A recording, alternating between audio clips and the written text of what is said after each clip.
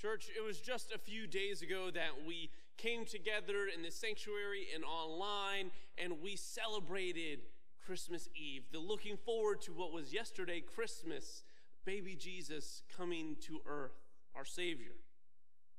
But today in our scripture, we jump forward to Jesus as a preteen. This gives us a very rare and unique glimpse into the younger years of Jesus.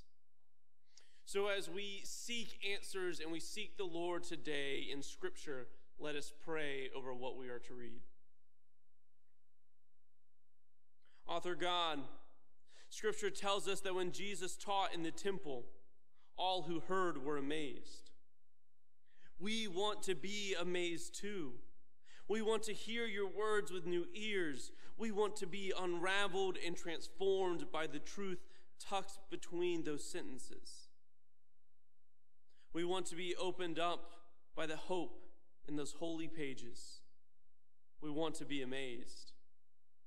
So as we read today, transport us to those early days in the temple. Open our hearts so we can hear your word like never before. For we are listening and we are grateful. Amen. Our scripture today picks up in Luke 2, starting in verse 41. Now every year his, meaning Jesus, parents went to Jerusalem for the festival of the Passover. And when he was 12 years old, they went up as usual for the festival. When the festival was ended and they started to return, the boy Jesus stayed behind in Jerusalem, but his parents did not know it. Assuming that he was in the group of travelers, they went a day's journey. Then they started to look for him among their relatives and friends. When they did not find him, they returned to Jerusalem to search for him. After 3 days, they found him in the temple, sitting among teachers, listening to them and asking them questions. And all who had heard him were amazed at his understanding and his answers. When his parents saw him, they were astonished, and his mother said to him, "Child, why have you treated us like this? Look, your father and I have been searching for you in great anxiety." Then he said to them, "Why were you searching for me? Did you not know that I must be in my Father's house?" But they did not understand what he had said to them. Then he went down with them and came to Nazareth and was obedient to them. And his mother treasured all these things in her heart. And Jesus increased in wisdom and in years and in divine and human favor. This is the word of God for the people of God. Thanks be to God. Church, I have a feeling, or at least I hope, that many of us were home for the holidays, whether that is at your house or a relative's. It is a place that you call home, and it makes Christmas all the more enjoyable because of this place. It's special. But what makes it special? What makes this place home? I question what made us choose this place in our minds as home. Was it the feeling that we have when we're there? Is it the people, or is it a community that surrounds it? There is something special, and I think that special piece is because home is where you feel like you can be yourself. You know what it's like to be known and belong. Which, if we start to use that definition or how we choose home, that could mean that we have more than one home. It is possible to have more than one home in this world. And now if we start to talk about physical homes, some of us may be blessed enough to have or do own a home, a house or two. And maybe that was what you thought of when I asked or said, maybe you're home for the holidays. Now me, I was at my house, I was at the parsonage, but I have never owned a home. I've never bought a home, I've never owned a home. So it was a bit strange for me when thinking about this and preparing for our message today. So I start to look at what does it mean to own a home from the little experience I have. It seems pretty cool. You got a mortgage, maybe a lot of house upkeep, neighbors that move in that you don't really know after you already moved in, and now you got to get to know new people. It seems fun, right? I'm sure there must be some fun pieces, though. There must be pieces that make us choose this place. So what is it? What made us settle on this being not just a house, but a home? And like I said, I've never owned a home. Even when I lived with my family, my dad is also a United Methodist pastor, so we move around constantly. By the time I moved out of my parents' house, we had lived in 4 to 6 homes, somewhere around there, and we had only ever owned one of those homes, and I was at the very end of my time with my family. So I've never really had that feeling or experience of having your own place and choosing that place for whatever reasons. So I started to ask around and see people that, own a home or have. Ask them, why'd you choose this place? What makes this your home? And these are some of the common responses that I found. First was, we just had a feeling about this place. The second was, and especially around here, it is because of the schools. They would say, we love the schools, so we wanted to be close to it for our kids. Another answer, especially in this crazy market of flipping houses and whatnot, was, sure, it needed some TLC, but we saw the good bones of the house. These are all good answers, and these are just some of the popular ones. So as I continued to ask and dig a little deeper into this is what I really started to hear and find.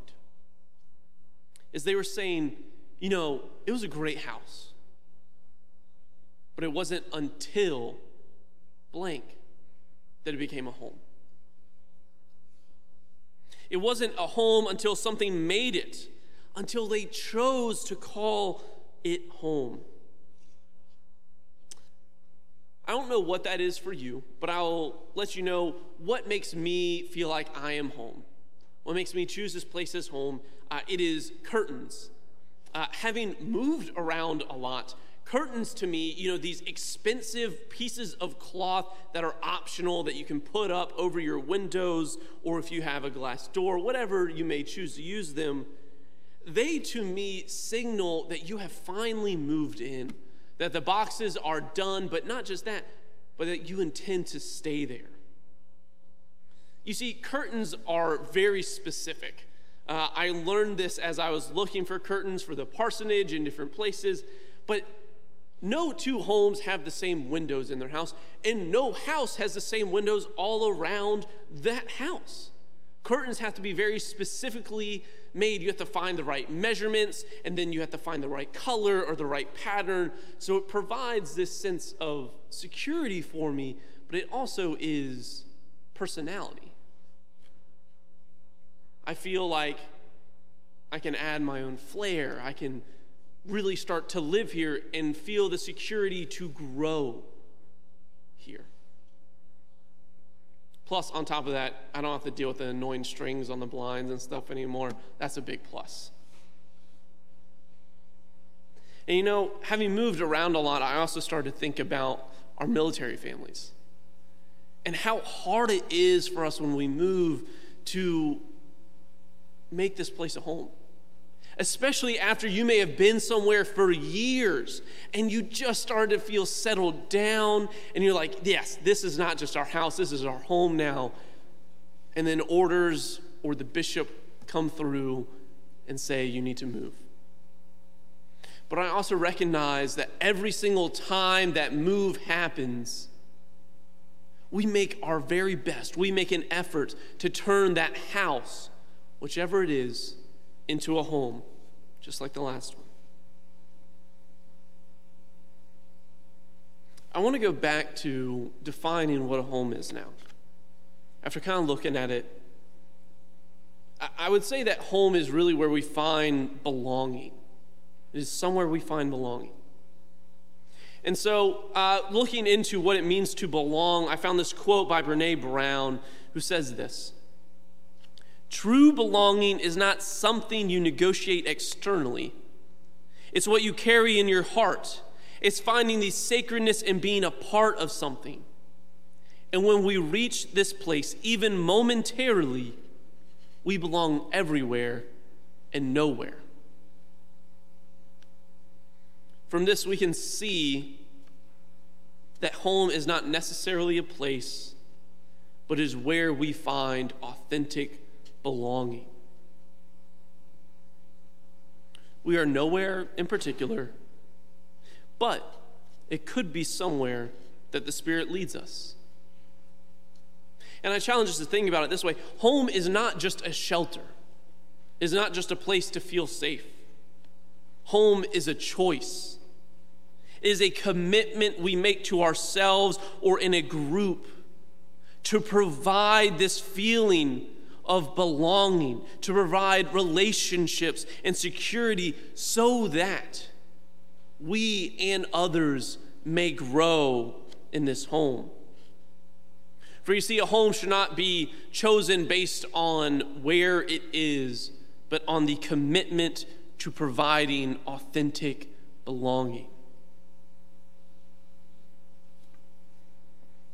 Our scripture gives us insight into Jesus as a preteen, and usually we think of Jesus as an adult, right? We usually think of Jesus, he's healing, he's preaching, teaching, going from this place to this place, led by the Spirit. But this rare opportunity in Luke 2, it shows us this important juncture in the life of Jesus. It's a story that teaches us about the spaces we create and the spaces that we embody for others to dwell in. So it made me wonder, do you think Jesus called that temple in Jerusalem his home temple? Like some of us may call St. Stephen's or another church our church home. I mean, if we think about it, Jesus went to this temple every year for a few days or a week to celebrate the Passover. But then Jesus stays. He's 12 years old, and he decides, Mom and Dad are going, I'm going to stay at the temple for about 4 days. Should be enough time. I mean, what in the world could have made Jesus, this 12-year-old boy, decide to stay there instead of going with Mary and Joseph? I mean, he certainly must have felt like he belonged there, like he was accepted, maybe even drawn to this place. And Jesus knew that this was God's house. His Father's house is what he called it. And he's choosing to be there instead of going home with his father and mother on earth. So why would a 12-year-old boy decide to stay at a temple, at church, instead of going home? To answer that question, I want us to think about what makes God attractive. First off, we know that God is love. We know that from God's actions in this world, but we also know it through Scripture telling us. We also know that God is welcoming. And here in the United Methodist Church specifically, we practice this in a beautiful way, what we call open table during communion. This is when, and it means that all are invited to the table. See, I don't invite you, but the Lord invites you to God's table because we recognize from Scripture that God invites all people to love him and that God breaks down every barrier, every wall that gets in the way. You may not have thought about this one, but God is also fun. It can be hard to believe sometimes, but think about it. God created fun, so God knows what fun is, so God must be fun. And we may also think that God has a sense of humor, especially when we look back at our lives and see the twists and the turns God has led us to. God may have a sense of humor, but we know that God is fun.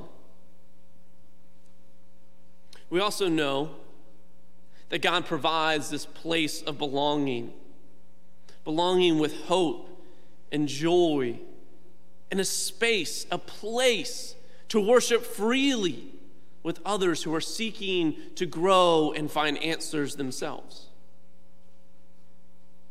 God creates the space, not just physical, but spiritual and emotional, showing us that we belong, that we are loved, and that this is a place where you can grow. Unfortunately, that is not the experience that all people have with God's house. So, how can we here at St. Stephen's create a place that people choose to call home? I'll tell you this, we've been wrestling with this very question in the youth ministry, trying to figure out how to embody this. And we start by looking at what God is and modeling ourselves after God. So if God is loving, fun, surrounds us in belonging, is welcoming, and has a place of seeking, then we should also be those things, seeking to be all of those things. In church, we may call ourselves welcoming, and I'm sure we have many times, or we may even say we are fun, but how easily it is to fall into the trap of comfort and to get distracted. So instead of being welcoming, over time we become exclusive, or we become like the terrible example of a church, like a country club. We can only get in unless you have a ticket. I wonder if as the church we are cognizant of the impact that we have on young lives during the formative years, just like Jesus in the temple when he was 12. I want to take it a step further, though. Are we cognizant about everyone that comes in these doors? Because truly, we never stop being formed. We may have a youth program, but we also have our joy class, our just older youth. We also have our other, and I'll be careful with my terminology, advanced youth. You just have a lot more experience than some. We are all still being formed. We are all still growing. So do we understand just how powerful our role is in each one and everyone's lives that come to this place in us? Are we providing a space for authentic relationships to develop? Like I said, our youth program has been working hard for years to try and provide this space to be a chosen home for youth. And over the summer in August, we had a Vision Summit. And some of you were here, and you helped us form what this is. And some of you, this may be your first time hearing it, so I want to share it with you. We came up with a new vision and then how to make that happen. Here's what it is.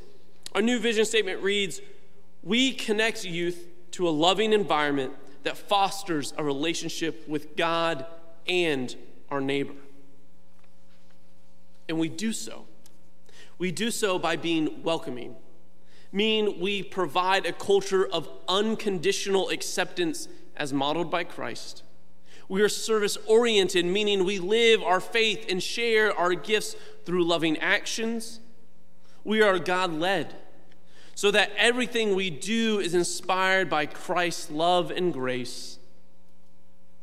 And yes, we are fun, because we create environments filled with celebration, hope, and enthusiasm for all. And before COVID, for our youth, we would always provide a meal, because we wanted everyone to feel welcome. And I'll tell you what, food breaks down any barrier that is in the way. But we also did this because we don't know who's going to walk in those doors.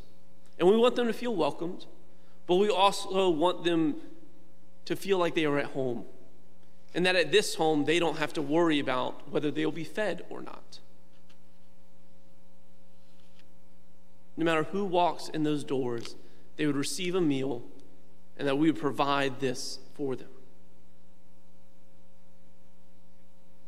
And church, this place of St. Stephen's, these people that make up the church, it is home to so many, both near and far. Think about the people in your Sunday school class who have zoomed in from states away.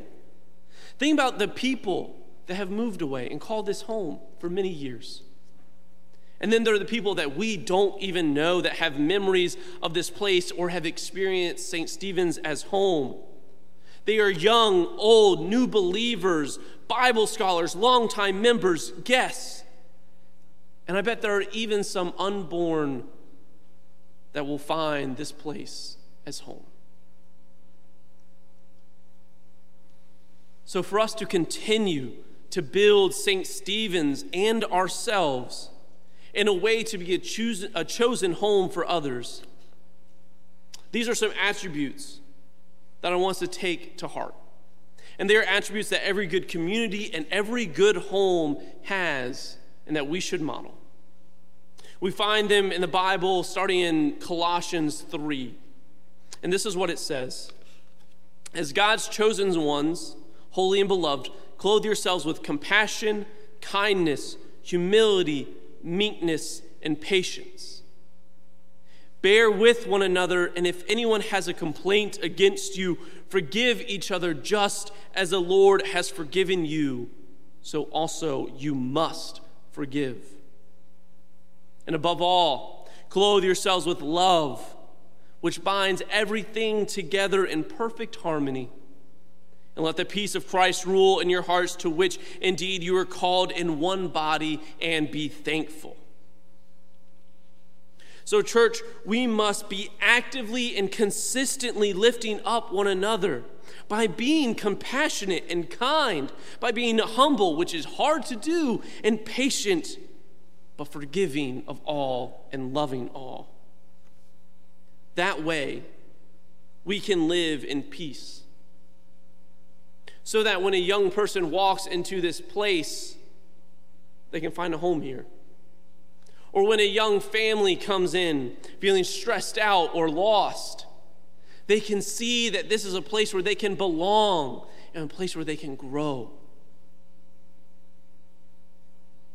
But it can also be a place, and it must be a place for the widows, for the single, the elderly. Anyone, regardless of their circumstances, should come to this place and feel like it is home. And they do so because they have found something special in the authentic belonging. We are called to make this community of St. Stephen's a home for others, regardless of their age, language, culture, orientation, race, gender, and background, so that they know they belong, that they belong in this place of welcome to be a chosen home. So let us be an intentional people who seek to create this place of belonging. For by doing so, that peace that we create in ourselves and in this space attracts others. And it is true, a house has 4 walls, and our church has a lot more than that. But a home is where you are known and where you belong. So I hope and I pray that St. Stephen's and the church as a whole can be a home for you, but also a home for others. Amen.